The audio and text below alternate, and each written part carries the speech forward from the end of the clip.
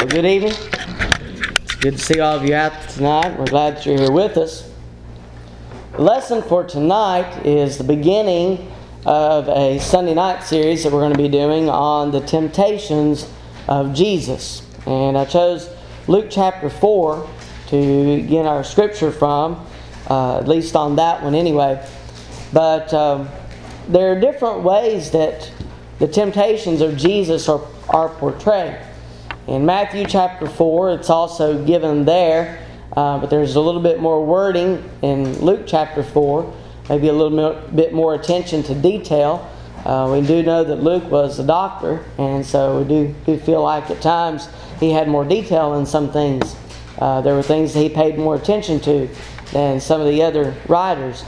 Mark, I believe, just has a couple of verses that are dedicated to the temptations of Jesus.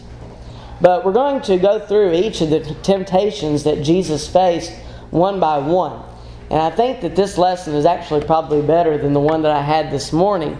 There are certain lessons that as a preacher I can feel kind of flow a little bit better whenever you're putting them together. And this is one of them that flowed very easily, I think. But it's a very good lesson, at least in my opinion. Tonight we're dealing with the lust of the flesh. And this is the first of the temptations that is listed in both Matthew chapter 4 and Luke chapter 4. Now the order is different as far as the second and the third temptations. One is in chronological order. We believe the other is in order of maybe importance or something like that. But in both cases, this is the first of the temptations that is listed. Our goal for this series is going to be to study each one of these one by one. And so this will be the first one. But the temptations that Jesus overcame are the same temptations that we all face, though it may be in different ways. And we might look at our world and be tempted to think, well, this is something people didn't deal with 50, 60 years ago, or maybe 100 or 200 years ago. But we're told in the book of Ecclesiastes, vanity of vanities, all is vanity, says the preacher. And one of the things that he says is that there's nothing new under the sun. There may be new ways that these temptations come about. There may be some different things that are utilized that we see these temptations in. But overall, there's nothing new under the sun. And we understand that these temptations have been around since well before we've been alive. But we understand that these temptations that Jesus went through are the same ones that we face. And I think it gives us a great deal of comfort knowing that Jesus overcame these temptations where we ourselves can see that we have failed in certain things as well. But the temptations that we face can all be divided up into three categories. 1, the lust of the flesh. 2, the lust of the eyes. And 3, the pride of life. That'll be the order that we study these in. Satan uses these same temptations to tempt us today. And we need to be aware of how he uses them so that we can overcome as Jesus did. Now, Jesus showed us, if nothing else, that if he overcame these temptations in the flesh, just as we are, that we too can overcome these temptations. Overcoming these temptations, however, requires knowledge of what they are and how they are used. And this lesson's focus will be on the lust of the flesh. I want you to turn to Luke chapter 4. This is where we're going to begin tonight. Luke chapter 4, and we'll begin reading at verse 1 to kind of give us an idea of the context of this temptation. Luke chapter 4 and verse 1 says, "Then Jesus, being filled with the Holy Spirit, returned from the Jordan, and was led by the Spirit into the wilderness, being tempted for 40 days by the devil. And in those days he ate nothing, and afterward, when they had ended, he was hungry." We understand that Jesus had received the Holy Spirit in the form of a dove at His baptism, just one chapter before this. Luke chapter 3, beginning with verse 21, says, "When all the people were baptized, it came to pass that Jesus also was baptized. And while He prayed, the heaven was opened, and the Holy Spirit descended in bodily form like a dove upon Him. And a voice came from heaven which said, 'You are my beloved Son, in you I am well pleased.'"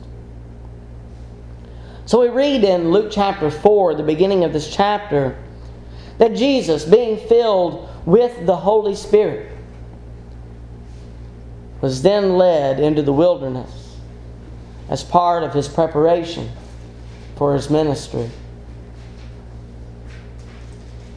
Mark chapter 1, verse 13 adds a detail that we don't see in the other accounts. Even though Mark's account is so short, we do have something here that we don't see in all of the accounts.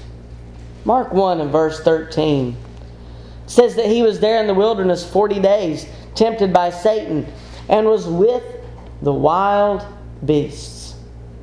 I find that interesting. And especially as we mentioned this morning, how Satan comes as a wild beast in many ways. That's one of the things that I wonder about. How did he come to Jesus? But we see that Jesus was in the wilderness and there was no one there other than these wild beasts. And Satan comes and tempts Him in the way that he does. Now, while in the wilderness, notice that Jesus did not eat. Now, I can imagine, I've said this many times as I do lessons on this subject, that over 40 days, if I didn't eat or drink anything, I wouldn't be alive probably. But Jesus was fasting. And we see that God gave Him exactly what He needed. But here He is fasting, and after 40 days without this physical nourishment, it says here that He was hungry. Jesus was hungry. You see, even though He was the Son of God, we also know that He is the Son of Man, as He is often referred to. And being the Son of Man, being in the flesh just like we are, He was hungry after all of this time without any nourishment. Satan, we see, attempted to use Jesus' hunger against Him. Go to Luke chapter 4 and verse 3. Luke 4 and verse 3. It says that the devil said to Him, "If you are the Son of God, command this stone to become bread." The temptation that we read here is twofold, if you haven't noticed. First of all, prove that you are really the Son of God. If you are the Son of God, maybe even because you are the Son of God, prove that this is who you are. Prove that you are God's Son. The second part of this temptation says basically, satisfy your hunger using the power that only you possess as the Son of God. So when we look at this temptation, we see that Satan is tempting Him in two different directions here. First of all, prove that you're the Son of God. And in proving that you're the Son of God, fulfill your hunger. To give in to the temptation would have been against His Father's will. To satisfy the flesh would have meant the death of everything He came to fulfill, as well as His own spiritual death, if nothing else. Can you imagine what would have happened if Jesus had given in to any one of the temptations that Satan had thrown at Him? Any of the things that he tempted Him with, what if Jesus had given in? I can only imagine. if He had given in, there would be no hope for us. There would be no salvation. There would be no sacrifice, no perfect sacrifice on our behalf. But He didn't give in, did He? Now let's notice how Jesus responds to the temptation. Luke chapter 4 and verse 4 says, "But Jesus answered him, saying, It is written, Man shall not live by bread alone, but by every word of God."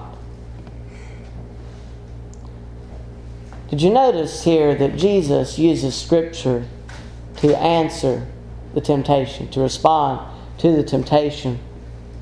Now we find the passage that Jesus used in the Old Testament also.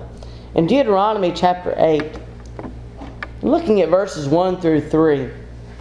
Deuteronomy chapter 8, verses 1 through 3. It says this, "Every commandment which I command you today, you must be careful to observe, that you may live and multiply and go in and possess the land of which the Lord swore to your fathers.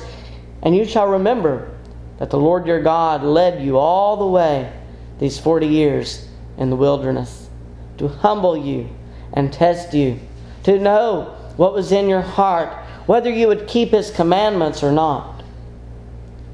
So He humbled you, allowed you to hunger, and fed you with manna, which you did not know, nor did your fathers know, that He might make you know that man shall not live by bread alone, but man lives by every word that proceeds from the mouth of God." It's interesting to read this, especially if you're following along with the Bible reading, because we're reading about the Israelites in the wilderness. And it's interesting that there was a purpose in God not providing food right away or water. The things that they complained about, He used those instances to show them His power, to show them that's not all that life is about. It's about following God. Something that they had to learn. But whenever we look at what Jesus did here and how He answered this temptation, He used Scripture. He quoted Scripture. He responded with a "Thus saith the Lord." Yes, food provides physical nourishment, but only physical nourishment. It does not satisfy the spiritual need that is within us. See, man needs the Word of God to guide him in the ways of his Maker.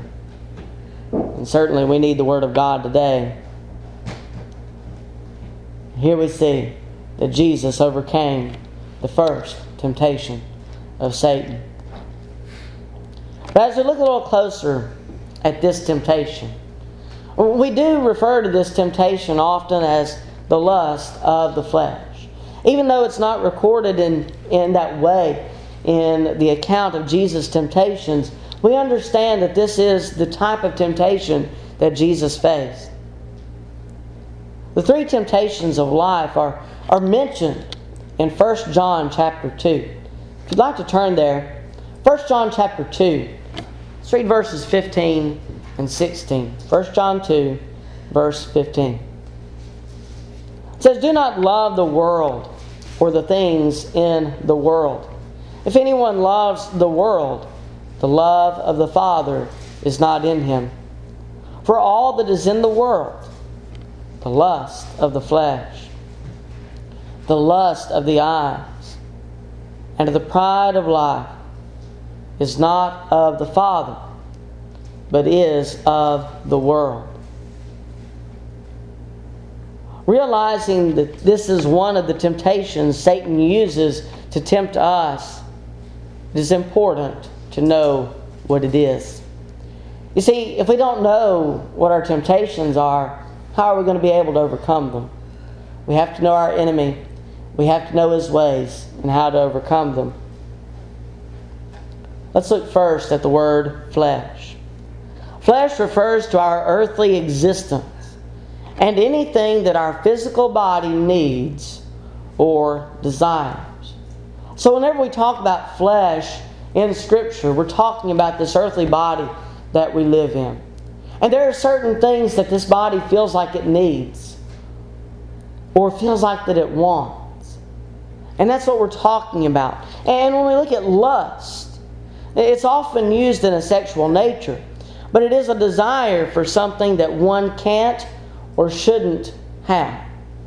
We look at something, we know we can't have it, but we long for it. That's lust. Thus, the lust of the flesh is a desire or longing for anything the body or mind craves. Physical or emotional desire, as we might put it. The things that we feel like we need, that's what we're talking about. The lust of the flesh. Maybe we don't need them, but we feel like we do. Now, there are different ways that the lust of the flesh presents itself to us. In Jesus' case, it was a desire for food and water. Something his body needed to survive, but something he was not intended to have at that time. He was fasting. He had dedicated this time to meditating on God, His Father, meditating on the Word, preparing himself for the things that were ahead. And so food and water were not intended for him, but his body longed for those things. He knew he didn't need them. He knew he didn't have to have them. He knew the man does not live by bread alone. But yet, he was still hungry. I'm sure he was probably thirsty if he hadn't had anything to drink. And all of this is what Satan tried to use as a temptation. Now, the lust of the flesh does not only present itself in physical hunger or thirst, as we might put it, but it can also be a desire to fulfill the sexual need that our body might feel, or might think that we feel. Now, within marriage, it is a relationship that is shared between the married husband and wife only. That's the only way that God has ordained this, has given us this thing. But outside of the marriage, sexual desire in the form of adultery or fornication, it's something that we should not participate in. It's a desire of the flesh, and so it is a lust of the flesh. Now, television and media and things of that nature have desensitized this in our minds. Something we have to be very careful of. But a sexual relationship outside of a marriage is not something for a Christian to participate in any way, in any means. It can come in the form of addiction to drugs or alcohol. Any abuse that can harm the physical body is a lust of the flesh. It may even be a desire for more money or power. Something that our physical desire, our physical bodies want, our minds want, things that we think we need. The pleasures of the world. And we may long for these things, but we know that they are not all that life is about. We understand that these pleasures of the world can lead to putting these things before God. And we think of money and houses, and we talk about those things that we need to survive. And we do need houses to live in. We need some kind of shelter, right? We need clothing, and we need food. Those are the three basic needs of man. And if there's another one, I can't think of it right now. But when we think of those three basic needs, we think that we've got to have money to have them. Maybe we have to provide them at a certain level. Maybe we think that if we live in a small house that we're poor and we don't want to be seen as poor. But let me tell you, I would rather live in poverty trusting God, and to live in the greatest mansion, to have the finest car, the fanciest clothes.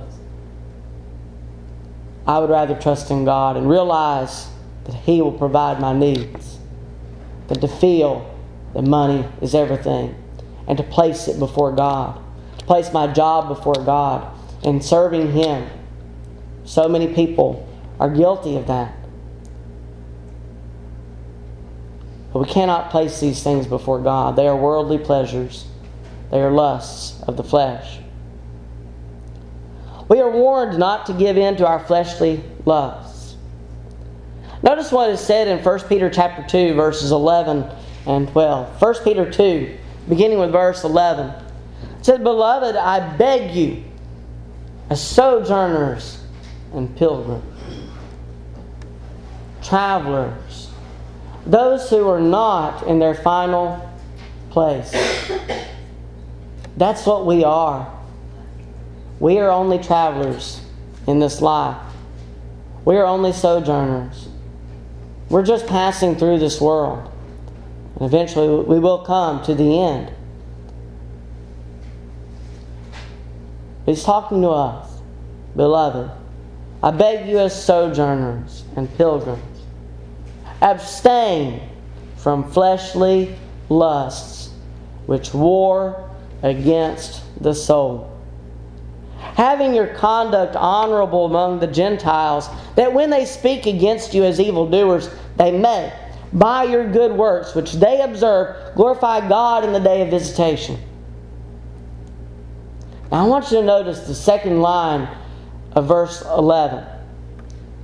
"Abstain from fleshly lusts which war against the soul." These fleshly lusts, the things that we desire in this physical body, in this life that we live, the things that we desire, abstain from those lusts that war against the soul. Notice that word, war. We are not simply fighting a battle. We're fighting a war. We're trying to win a war. Now, there may be many battles in this war that we call life. Before we get to the end, we may fight many battles, and we may lose many battles, but we're fighting a war against these lusts, these things that will drive us away from God, that will put a wedge between us and God. We abstain from those things that war against us. As Christians, we are told that we should abstain from them, restrain ourselves when tempted by them. We should overcome. We should overpower them. And not always. We know we make mistakes. But even so, we should overcome these temptations that war against us. We must be in control of ourselves in these lusts. Have you ever had someone tell you, "Well, I just couldn't help it"? Sometimes the preschoolers do this too. You'll catch them doing something. "Well, why'd you do this?" "I just couldn't help it. I couldn't do anything else. Someone made me do it." Something that comes with maturity and experience in life is the ability to overcome these temptations. And we should overcome them. We should overpower them. We should not be tempted to stray away from God. But again, it's something that comes to maturity. And as Christians, we should be maturing. We should be studying. We should be understanding and applying so that we can overcome the evils that we face. But we always must be in control of ourselves. There are so many people that live life and they're not in control. You see people that use language that they shouldn't use because they can't control themselves. They've not learned how to control themselves. Even Christians at times lose control. The tongue is one of the things that is the hardest to tame, as James tells us. But we need to be in control. And we always need to be in control of our lusts and our desires and avoid them at all costs. Now, that's how we define the lust of the flesh. I want us to look at the lust of the flesh as a root of evil. A root of evil. When we look at certain things that we long for in this life, fleshly lusts that we've talked about so far, one of those that I mentioned is money. We see that money and the desire for it is one of these lusts that we should abstain from. The love and desire for money is said to be a root of evil. Notice what is said in 1 Timothy chapter 6 and verse 10. It says, "For the love of money is a root of all kinds of evil, for which some have strayed from the faith in their greediness and pierced themselves through with many sorrows." Notice that it does not say money. Money is not the problem. Money is a means of the problem, but it's not the problem itself. You see, it goes deeper than just money.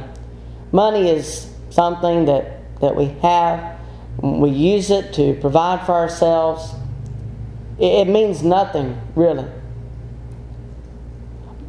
But when we place it before God, when we see money as more important than God, when we see making money as more important than God, you see, the love of money has taken over. It's not money that is a root of all evil, it's the love of it. Now, let me suggest to you that anything of a fleshly nature, anything that is desired in the flesh, is a root of all kinds of evil. Not just money, but any fleshly lust that we have is a root of all evil. Maybe it's a love of the things that we are addicted to. Maybe it's a desire for more of anything than what God has given or authorized us to have. And don't get me wrong, sin is a problem. But the love and desire for it is the root. And that's what we have to be very careful of. You can cut down the tree, but if you leave the root, that tree is liable to grow up again. And if we cut down the tree of sin, it may go away for a while. The sin may not bother us for some time. But eventually it will come back if we haven't gotten to the root. So in order to abstain from fleshly lusts, we must get rid of the root. Notice what John the Baptizer said. In preparing the way for Jesus, in Matthew chapter 3, in verses 1 and 2 it says this, "In those days John the Baptist came preaching in the wilderness of Judea and saying, 'Repent, for the kingdom of heaven is at hand.'" Now skip to verse 7. "But when he saw many of the Pharisees and Sadducees coming to his baptism, he said to them, 'Brood of vipers, who warned you to flee from the wrath to come? Therefore bear fruits worthy of repentance. And do not think to say to yourselves, we have Abraham as our father. For I say to you, that God is able to raise up children to Abraham from these stones. And even now the axe is laid to the root of the trees. Therefore every tree which does not bear good fruit is cut down and thrown into the fire.'" Why is it so important to cut at the root, to get rid of the tree completely? Jesus warned against false teachers and knowing them by their fruit. Matthew 7 and verse 15, reading through verse 20. Matthew 7:15. "Beware of false prophets who come to you in sheep's clothing, but inwardly they are ravenous wolves. You will know them by their fruits. Do men gather grapes from thorn bushes or figs from thistles? Even so, every good tree bears good fruit, But a bad tree bears bad fruit. A good tree cannot bear bad fruit, nor can a bad tree bear good fruit. Every tree that does not bear good fruit is cut down and thrown into the fire. Therefore, by their fruits you will know them. Any tree that bears bad fruit, that provides us with bad fruit, that causes us to bear bad fruit, needs to be taken out of our lives from the root up. We as Christians are told that we need to bear good fruit. Notice what is said in Galatians 5, verses 22 through 23. But the fruit of the Spirit is love, joy, peace, long-suffering, kindness, goodness, faithfulness, gentleness, self-control. James chapter 3, verses 17 and 18 says, But the wisdom that is from above is first pure, then peaceable, gentle, willing to yield, full of mercy and good fruits, without partiality and without hypocrisy. Now the fruit of righteousness is sown in peace by those who make peace. Romans 7, verses 4 through 6. Therefore, my brethren, you also have become dead to the law through the body of Christ, that you may be married to another, to Him who was raised from the dead, that we should bear fruit to God. For when we were in the flesh, the sinful passions which were aroused by the law were at work in our members to bear fruit to death.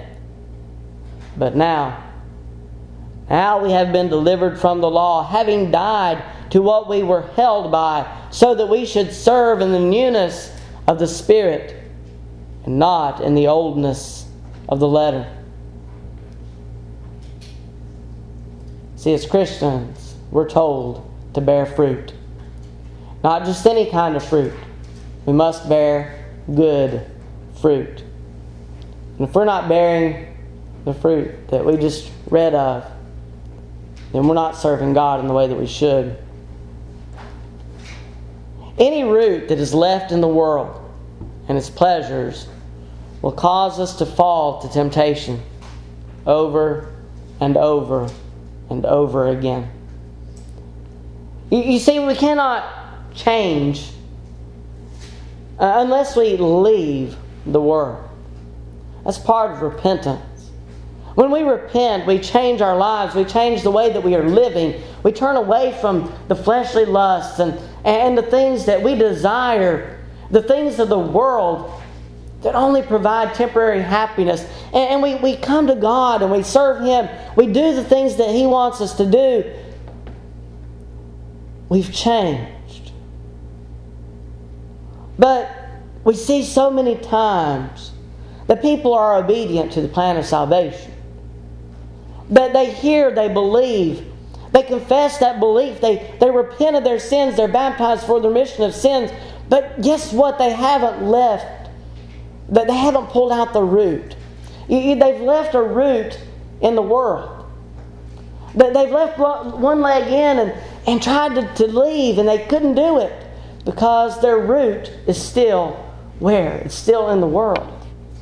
We cannot leave a root in the world and expect to flee from all of these things that we once desired. We have to cut the root. We have to get out of the world so that we're not a part of the world any longer.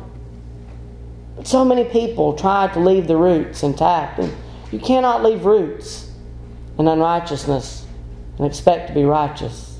You just can't do it. Cutting down the tree may help us for a while. But if we leave the root in the ground, the tree will grow again, bringing with it the desires we once put away from our lives. The roots of a good tree however, are placed in God and His Word. You see, when we repent, when we leave those fleshly lusts, when we leave the things that we formerly wanted more than God, we have to reroot ourselves. We plant roots in God and His Word, and as long as our roots are planted in His Word, as long as we love Him and desire to serve Him, then we will bear good fruit. We will be what He desires us to be. But we have to reroot ourselves. You know, whenever we leave home, I'm sure you remember leaving your parents' house. And what did you do? You had to place roots somewhere else. No longer are you connected to your parents' household, but now you're on your own. And you have to reroot yourself. It's the same way with leaving the world. We have to plant our roots somewhere else. We have to plant them in God and His Word. And when all of our love and desire is placed where it should be, we can begin to bear the fruit that God desires us to bear.